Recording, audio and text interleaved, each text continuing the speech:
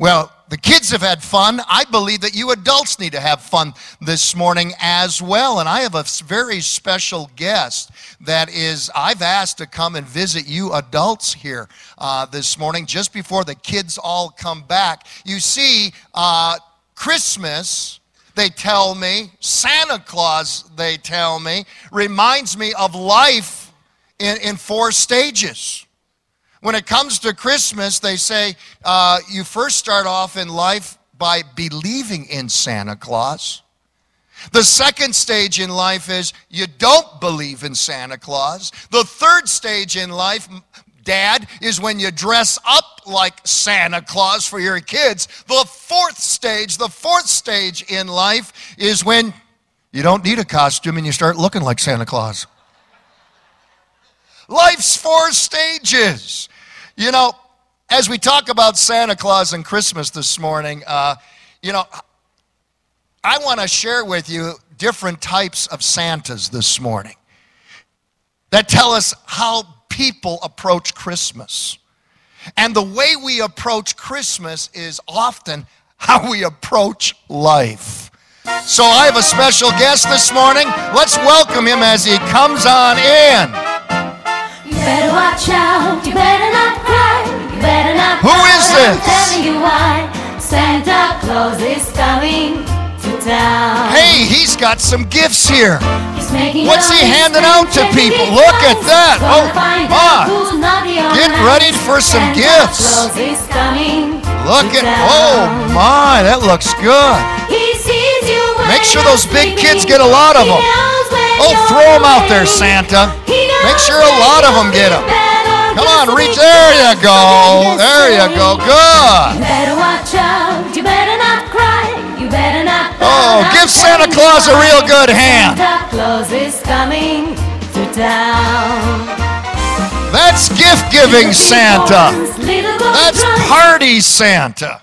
Sure. You know, Christmas for these Santa types is all about the holiday partying, the holiday pleasures. It's Christmas movies, Christmas vacation, jingle all the way. It's a wonderful life. Christmas is all about the decorating, the silver, the lights, the wreaths. It's about the gastronomical Christmas cuisine, the foods of Christmas. I'm talking about kissing the diet goodbye. And can I hear an amen? It's the holidays. Santa decrees fun and partying for all. Party Santa. What does Party Santa represent? Party Santa represents for these that the number one priority in life is pleasure. Self-gratification. How I can please me, myself, and I. If it feels good, do it because it's more fun to be naughty than it is to be nice. It's all about saying, let's party. Jesus told of a man who decided to devote his life to nothing but the pursuit of pleasure, self-gratification. In this story, Jesus said, this man one night said, soul, you have enough stored away for years to come. I'm looking up there at my tech booth. Make sure you get the right slides on the back screen.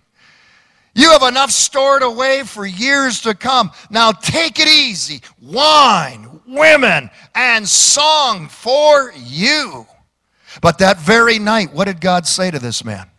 This night, not next year, not 12 months from now, not next week. This night thy soul shall be required of thee.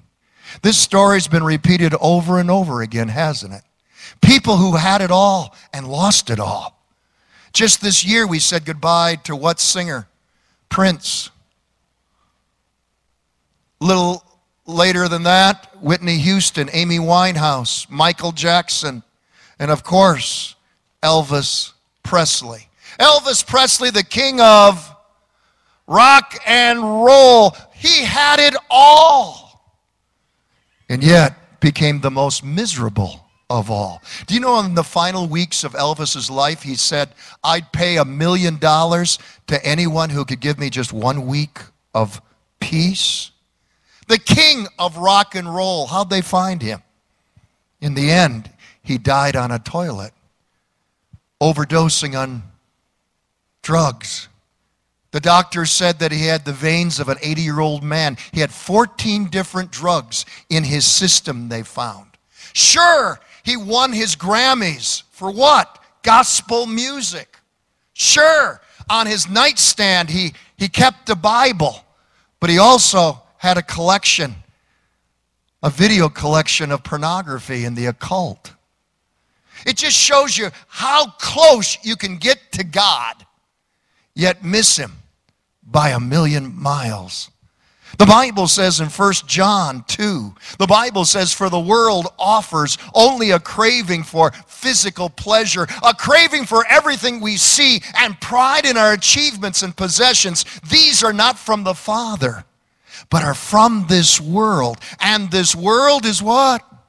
Fading away along with everything that people crave. But anyone who does what pleases God will live forever. How do we please God? I'll tell you that in a moment. But there's another Santa that people pursue at this Christmas. Let's welcome in this kind of a Santa. Boom, boom, boom, boom, boom, boom, boom, boom, boom. What has he got in his hands? What's he handing out to people right now? Santa baby, just slip it's a money sable under the tree. Look at here. Me. Whoa. Been an awful good girl, Santa baby. Oh, he's doling out the The dollars. chimney tonight. And he only has 10 seconds more before the song goes out. Santa Look at baby, there. A 54 This is convertible prosperity, Santa. light blue. This is money, Santa. I'll This wait is up materialistic for you, dear Santa. Give materialistic Santa a real good hand. Hey, Christmas for these kind of Santa people is buy, shop till you drop, take out the plastic and go charge. We're talking about toys, girl toys, boy toys, plastic toys, mechanical toys, remote control toys, walking, talking toys, beeping, bouncing, blasting toys, toys with batteries included, but the instructions are missing.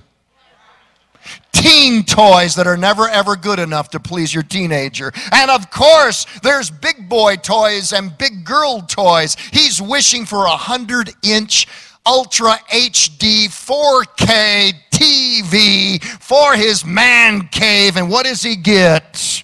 Tools, ties, and soap on a rope. She's wishing for diamonds, a girl's best. You got it. What does she get? Cheap perfume, an ugly sweater, and a brand new Kenmore vacuum cleaner. And for these materialistic Christmas people, they don't read the cards, they first shake them to see if any money comes out. You see, for these, life in general is all about money and the things that money can buy. Things make them feel powerful. Things make them feel successful. Things make them feel happy. They believe all the TV commercials that they see, that things will change their life. They have so many things that the attic is full of their things. The basement is full of their things. The closet is full of their things. The rental storage is full of their things. So they put on a garage sale to sell their things so they can make more money to buy more things. How much money does this world hold? If you were to gain all the wealth of this world, how much money would that be as far as estimated to be? They tell us our world's wealth is estimated to be $241 trillion. How big is $241 trillion? I'm going to tell you. $241 trillion is a sum so great, if it were all in $100 bills linked end to end, it would stretch more than halfway to the moon. Yet what's more priceless than $241 trillion? The Christ of Christmas said, "For what does it profit a man if he should gain the whole world, but lose his soul?" Remember, money can buy you the best of doctors in the most palatial hospital room, but it can't buy you 1 minute of real health. Money can buy you popularity, but it can't buy you one friend. Money can buy you the most expensive sleep number bed, but it can't buy you 1 minute of real peace. Money can buy you a mansion, but not a home. Money can buy you a gold crucifix hanging around your neck, but it can't buy you a Savior. But there's another Santa this morning who typifies the way that many act at Christmas time. Would you agree? You're a mean one, Mr. Grinch. Have you met people like this? You really are a heel. You're as cuddly as a cactus. You're as charming as an eel, Mr. Grinch. You're a bad banana with a greasy black peel.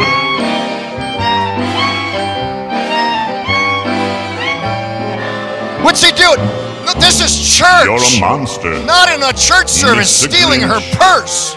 Your heart's an empty hole.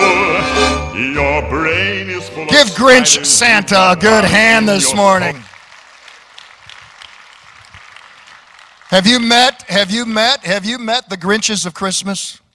Oh, they resent all the shopping, all the sharing, all the spending. They say it's a waste of time, effort, and money, while others look forward for the family getting together. The Grinches of Christmas, they point out that Cousin Alice talks too much, that Uncle Fred is too loud, that their brother-in-law Bob is nothing but a braggart, and Aunt Maggie, all she talks about are her aches and pains, and she shows you her latest surgery scar. For the Grinches of Christmas, Christmas is just one big Maylocks moment. A wife I heard of was married to a Grinch. Oh, he'd gripe and complain all the time. He'd get angry and frustrated at the least little thing that she would do, but she'd be as calm as can be. One day he asked her, he said, "How is it you don't get upset with me? You stay so peaceful and calm." She says, "When you get mad at me, I just go and clean the toilets." He says, "How does cleaning the toilets make the difference?" She says, "I use your toothbrush." People, would you agree with me, who constantly complain and gripe and whine and practice the art of total misery are not only infected with sourpuss attitudes, these kind of people steal the joys of others. They're joy robbers. Do you know any joy robbers in your life? And their one priority in life is stealing the peace and the joy of others. And what does a sour, negative attitude get us? The Bible says in Proverbs, "A merry heart does good like medicine, but a broken spirit dries up the bones." It'll put you in an early grave. Finally, many at Christmas and throughout the year, they experience this kind of Santa lifestyle. I'll have a blue Christmas without you. Oh, give it up. It's Elvis. Elvis Santa. Be so blue just thinking about you. Oh, my. Decorations of red on a green Christmas tree. It's Blue Christmas Santa. Oh, look at him cry. Oh, give it up for our Elvis Santa, our Blue Christmas Santa here this morning. Start falling. That's when You can kill that. Thank you. Thank you. Hey, Are you experiencing a blue Christmas this year? Are you already worrying about how to pay off the credit cards? Are you already worrying about when all the relatives get together and how old resentments will resurface? But it goes much deeper than that, doesn't it? I'm talking about the other 11 months of the year. I'm talking about the deep, dark pit of depression, disappointment that you seemingly can't get out of. I'm talking about those of you that are bound up with fear, worrying about tomorrow. I'm talking about those that are gripped with terrible feelings of insecurity, inferiority, inadequacy. And the holidays just magnify all those feelings. So what's the answer for those that their whole life is bound up in pursuing pleasure or money or things? Or what's the answer for those with negative, sour attitudes or feelings of discouragement and deep depression? What's the answer? The answer has never been a Santa. The answer has always been a Savior. And his name is... Yes, Christmas is all about a Savior. For unto you is born this day a Savior, the greatest gift that keeps on giving throughout time. John 3:16, the most familiar passage in the Bible, says, "For God so loved the world that he gave his only begotten Son, that whoever believes in him should not perish, but have everlasting life." I ask you, how did God show his love? The Bible says, God so loved that he gave his only begotten Son.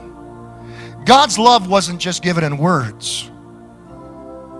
Talk is cheap. You agree with me on that? God didn't just say with skywriting, "I love you." God showed it. He didn't show it by sending us some new idea, some new philosophy. He didn't show it by giving us an angel. He gave his very best, his Son, Jesus. I've seen macho men of this church, the biggest Dukes, John Waynes of this church, walk down this aisle with their daughter's arm in arm, and blubber like a baby as they give their daughter away in holy matrimony. I know, I've been there. Married to this guy right here. Can you imagine what it was like for God to walk down the aisles of heaven that first Christmas and give his Son?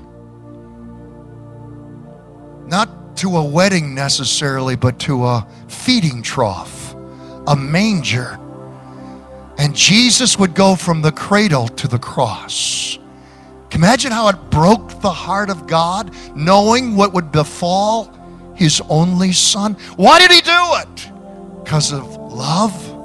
I've had people look me in the eye. I've had guys look me in the eye and say, "I don't believe in God." I come right back and say, he believes in you, and he still loves you. He's for you. He's all about you. He knows you better than you know yourself. He loves you. He loves you desperately. You see, Christmas confronts us with a question. What do you need to do with God's greatest gift of love? Well, John 3:16 answers the question. That whoever believes in him. Do you see that there? You might say, "Well, I believe in Jesus. Isn't that enough?" The Bible says that even the demons believe in Jesus, and they shudder with fear. This is more than intellectual assent of believing that Jesus exists. The belief that the Bible talks about is a radical changing and rearranging of your life when you choose to be a follower of Jesus Christ.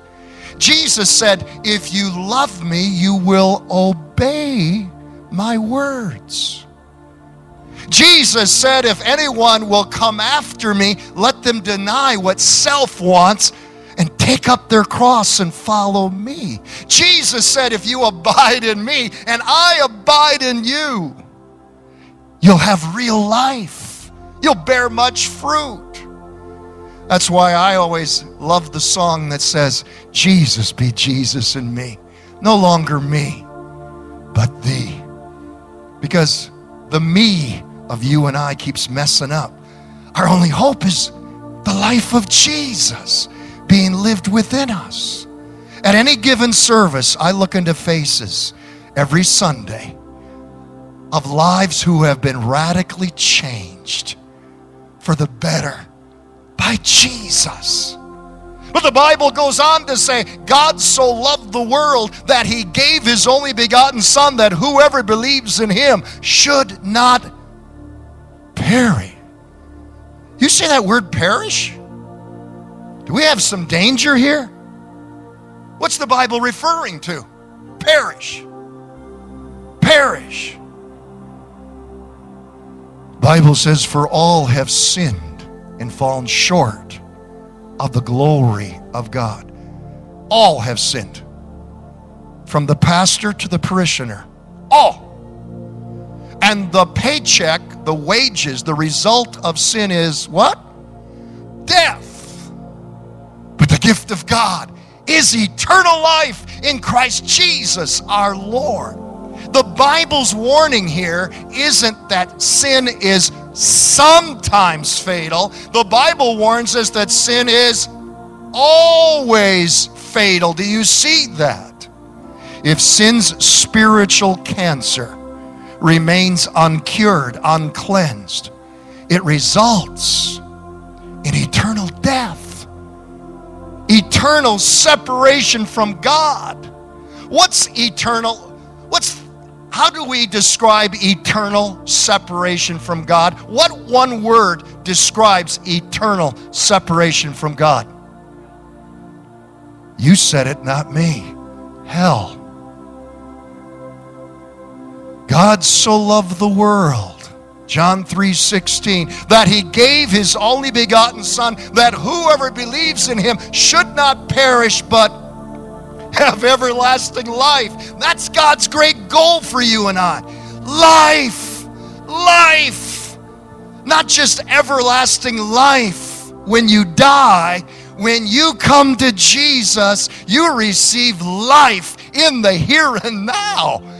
That means new peace, new joy, new hope, real life, because Jesus is being Jesus in you and me. When you get Jesus, you get something that's more than wonderful. Isaiah 9:6 said, unto us a child is born, unto us a son is given, and his name will be called, say it with me, Wonderful, Counselor, Mighty God, Everlasting Father, Prince of Peace. Story is told of a wealthy father who had an especially close relationship with his son. The son and him had a hobby, collecting great works of art. They had masterpieces by Monet, Raphael. They had masterpieces by Picasso that filled the mansion in which they resided. Then 9/11 took place, and the son enlisted into the army. In the midst of a firefight, the son became the hero, saving countless other soldiers. But in the process of carrying the final soldier across his shoulder, his best friend, to safety, the son was shot in the back, and with his dying last breath, he laid down his friend in safety and went into eternity. Months later, while the father was in deep grief and mourning. A knock came to his door, the door of his mansion. He answered it, and outside that door was standing the son's best friend, the one that had been saved. And the friend said to the father, "You don't know me, but your son was my best friend. He rescued me. He saved me. And I want you to have this." He gave the father a package. The father opened it, and as he opened it, the friend said, "I'm not a great artist, but here is a portrait of your son." The father looked at it. The artwork perfectly had caught the personality of his boy. Tears welled up in his eyes. He placed it above his mantle of his fireplace. It was his greatest and most favorite work of art. Every time he brought someone into the home, he took them first to the portrait of his son. Years passed. The father passed away. And when the estate was being settled, an art auction took place. At that art auction, the art community filled the audience. They were anxious for the great works, the great masterpieces that this wealthy man had collected down through the years. But first and foremost on the art auction platform was the portrait of the son. The auctioneer cried out, "What will you give me for the son?" A voice from the back cried out, "We don't want the son. We want the works of art. Bring those out."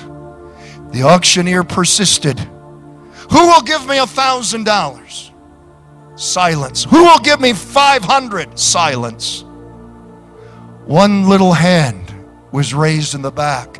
It was the gardener of the estate, a little old man. He said in a weak voice, $10, $10 for the son. It's all I have." "Would you give me 20? $10. The gavel came down. Sold. The son sold for $10. This auction is now over. The crowd was in shock. What about the works of art? What do you mean the auction is over? The auctioneer said into the microphone, one stipulation of the last will and testament of the father was this: he who gets the son gets everything. Everything. And a little old gardener inherited everything. How about it this morning? Have you received the everything that the Lord wants for your life? If you get the Son this Christmas, you get it all. For God so loved the world that He gave. And He gave one who's more than wonderful.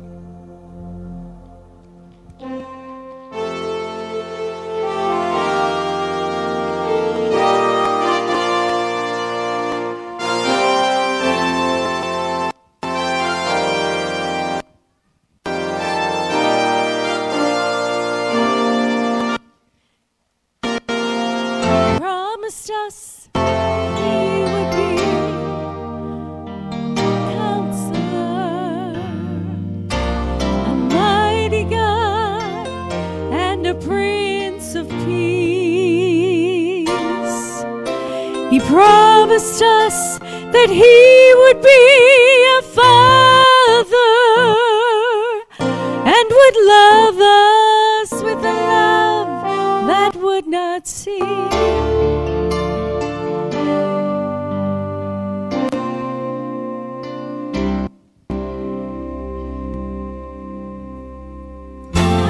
Him and I found His promises